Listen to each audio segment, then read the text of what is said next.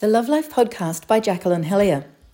One couple's Kilimanjaro walk to sexual reconnection. I was in session with a wonderful couple recently. Like so many of my clients, they really love each other, want to stay together, but the sex has waned to the point of non-existence.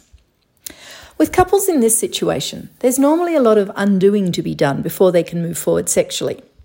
They have to overcome the years of complacency and misunderstandings, unvoiced expectations, swallowed hurts, even to be able to come to a place of commonality from where they can stand firm together, hand in hand, looking in the same direction.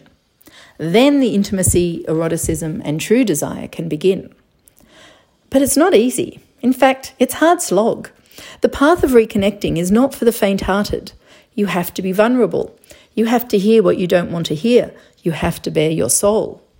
You will feel you're making progress, and then it will appear to crash in a heap, and you have to pick yourself up and keep going.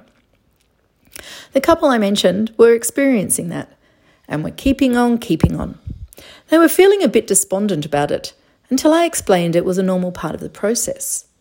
Then the husband's eyes lit up, and he exclaimed, "This is our Kilimanjaro walk."